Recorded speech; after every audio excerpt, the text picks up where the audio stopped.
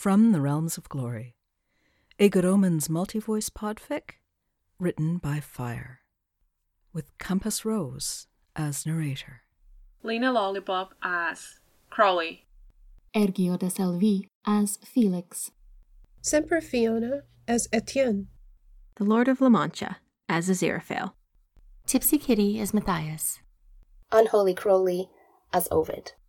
And Job as Hesiod. Summary. Once upon a time, a human saw a glowing, winged being. Things went a bit sideways from there. 726 BC, Mount Helicon. Cowering behind the fallen tree, Hesiod folded his arms over his head. His sheep had scattered, but he couldn't bring himself to care. The white-haired, white-clad creature was talking in an unfamiliar language, the sunlight casting its broad and terrifying shadow across the ground. No, not talking. It was frantic, angry. To him, he didn't know. Probably not, what with the hiding behind a tree. Another voice spoke up, calmer but in the same language, and the shadow seemed to vanish. Hesiod peeked between his arms. All right. Hesiod shrieked, whipping round and scrambling back across the long grass. A striking woman was standing on the other side of the tree, clad in the strangest apparel, her chiton all in black with patterns of scarlet, her eyes painted like the Egyptians, and her blood-red hair dressed like the finest of harlots. So startled was he by the woman's strange appearance that it took Hesiod a moment to realize the creature had gone.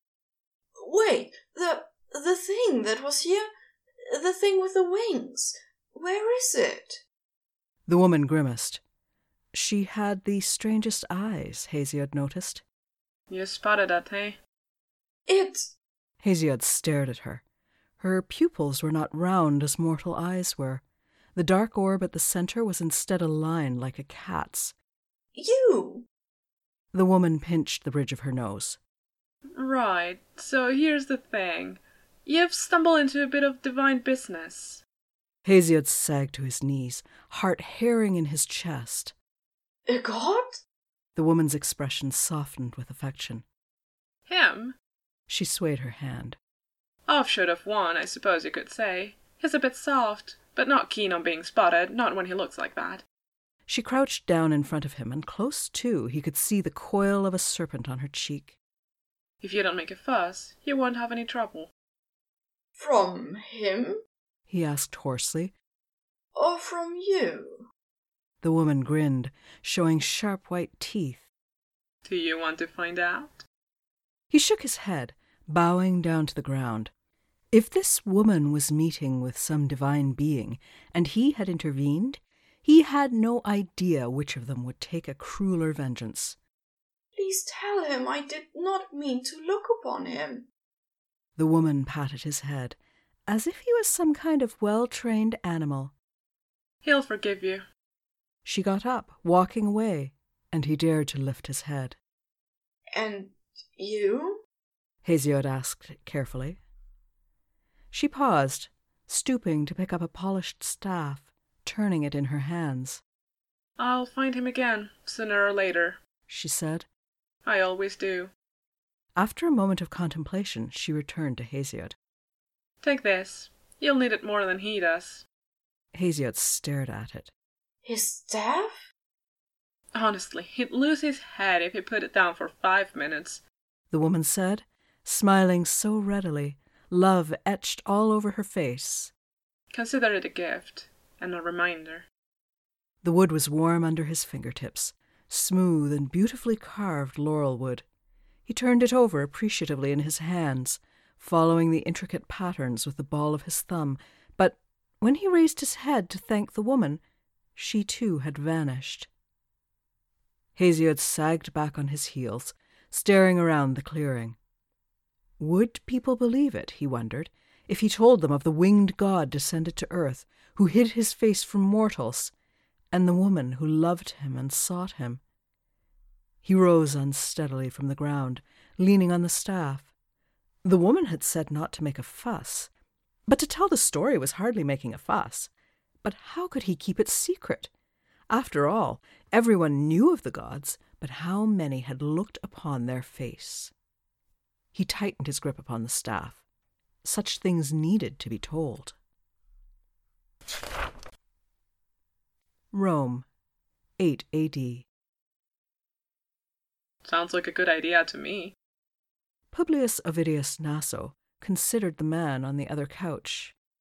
You are new to the city, He said with as much diplomacy as he could muster. The stranger was clearly a foreigner, his garb out of place, his eye-covering strange, his hair brilliant as vermilion, and his ribald suggestions amusing but inappropriate. I'm just saying. The man said, reclining on the couch. It would be entertaining, and I'm... He paused, frowning, and sat up. What's that? Naso followed his look to a mural on the wall, a painting of Cupid, wings spread wide, fair curls in disarray. Ah, my great and noble enemy, He said with a sigh. Were it not for the pricks of his arrows, my words would have flown more freely. Right. The foreigner sat up, staring at it. Is it an angel? Angel? Naso shook his head disdainfully. That is Cupid. Uh-huh. And who's that when he's at home? Truly, this man was even more foreign and ignorant than he had first seemed. Desire given wing, the piercer of men's heart with the folly of love. At the man's bewildered and astonished look, he quoted poetry about the god, telling the tale of the poor mortal who had become his love, but had dared to look on his face. The foreigner's face split into a grin. No. Yes, it is a famous and well-known tale. Wink god, bit shy around people when he's all... The man waved a hand at the mural. Oh, this is rich. He flopped back on the couch. Tell me more about this god. What other stories are there? And why does he look like he's just about to hit puberty? Naso curled his lip. Of all the gods, it had to be this one. I would rather write that poem you suggested than speak of it. The man shrugged. No skin off my nose. I'll find out more about the god from someone else. You write your poem. I'm sure it won't cause any problems. Constantinople, 536 A.D. I'm just saying. The enthusiastic Gaulish man said. You need to make them stand out. Can't have anyone thinking they're human. Felix frowned at him in confusion. But they have wings, He said. Humans don't have wings, so stands to reason they stand out if they've got wings, right? His companion grudgingly nodded at that. So it's fine if they look a bit human. It's not the point. It was becoming rapidly clear to Felix that every tale he had heard of the Gauls was in fact true. Hot-tempered, red-haired and argumentative creatures, completely uncivilized even now. This one, who had somehow ended up sharing Felix's table and wine, was a perfect example. "'Tis," Felix insisted. "what am I meant to do? Give them thousands of eyes and things? Nah. People don't go to church to be scared by the creepy eyeball thing on the wall. They need something a bit not human, but not too much not human. 'S very pagan if it's too not human. Bit foreign." The man squinted at him through the strange black glass panes he wore over his eyes. Didn't say eyes. He protested. Doesn't have loads of eyes, just... He waved a hand towards his hair. Maybe change how he looks on top. Curly, moon-colored hair, not normal human colors. "Moon-colored. Felix refilled his cup, then his companion's. 'S a bit weird." Yes, a bit, not a lot. Just enough to not be like your lads down here. Don't have moon-colored hair much around these parts, eh? He gave a wide and overly friendly grin. It'd be something, wouldn't it? An angel with hair like sun's white fire and all that? "Maybe," Felix hedged, humming. Golden curls would be a fine look. And it'd look even more expensive, and people would be properly impressed. His companion tempted. People like to be properly impressed, don't they? Felix nodded slowly. They would. And it would look nice beside the halo. Yes, that. His companion raised his cup. Best look for any angel, that. The next morning, nursing his hangover, Felix very briefly wondered why he had ended up talking to a complete stranger about his work on the mosaics in the Magna Ecclesia. Still, when he, very shakily, climbed up onto the scaffolding to start to decorate the angel's hair, it shone silver in his fingers. 689 A.D., Lindisfarne. Full color, eh? Brother Matthias nodded. For God's glory. The red-haired pilgrim grinned at him. He had been sent out to greet the man, but somehow they had ended up sitting in the sun and talking. And for eternal backache, I bet, he said, leaning back against the tree trunk, his curly-toed shoes pointing towards the sky. Said Brother Matthias. The pilgrim laughed. I won't tell anyone, he confided. Don't worry. I used to work on something similar. Spent half my life bent double, working on the details, and now the work's all done. It looks amazing, and I get to sit upright. It's pleasing to finish something so beautiful. Yeah. The pilgrim's grin turned wistful. He twiddled his fingers in his lap, his tunic a surprisingly dark shade of grey, very close to black. He must have been a wealthy man once, Brother Matthias thought, given the cut of his clothing. You doing any angels? Your pardon? Brother Matthias inquired. In the text. I know some places are a bit strict about representations of living things. Brother Matthias frowned and thought. I think there are some. Do you know? The pilgrim said thoughtfully. I was in Constantinople a few years back. Went to their big church and they had dozens of angels all over the walls.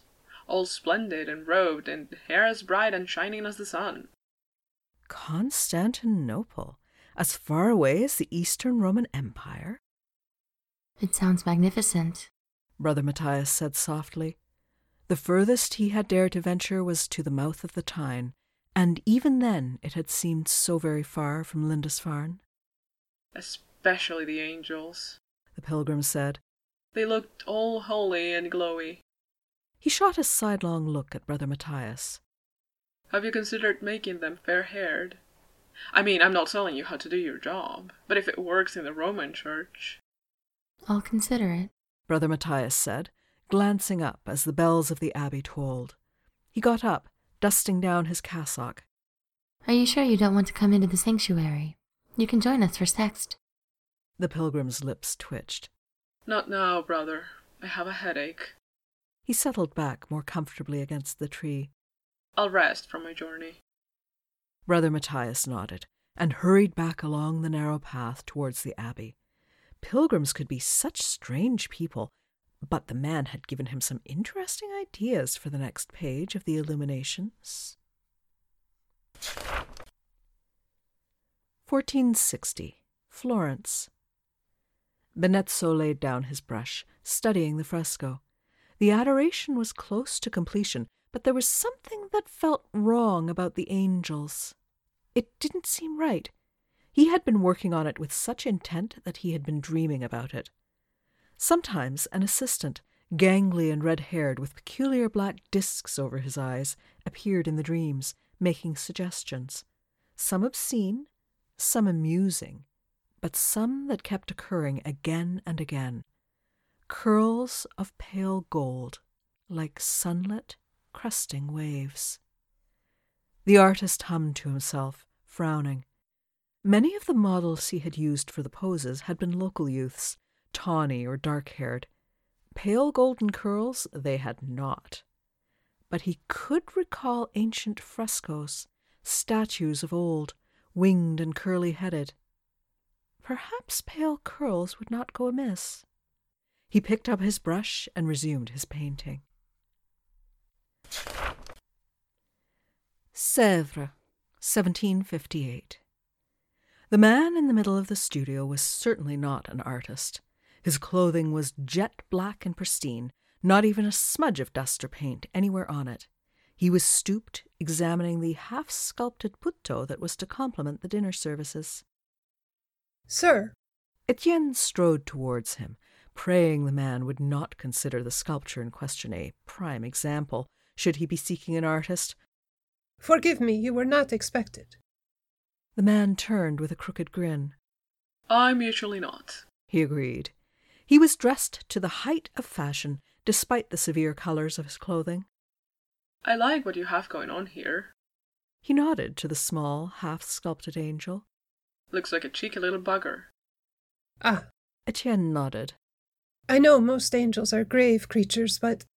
The man snorted.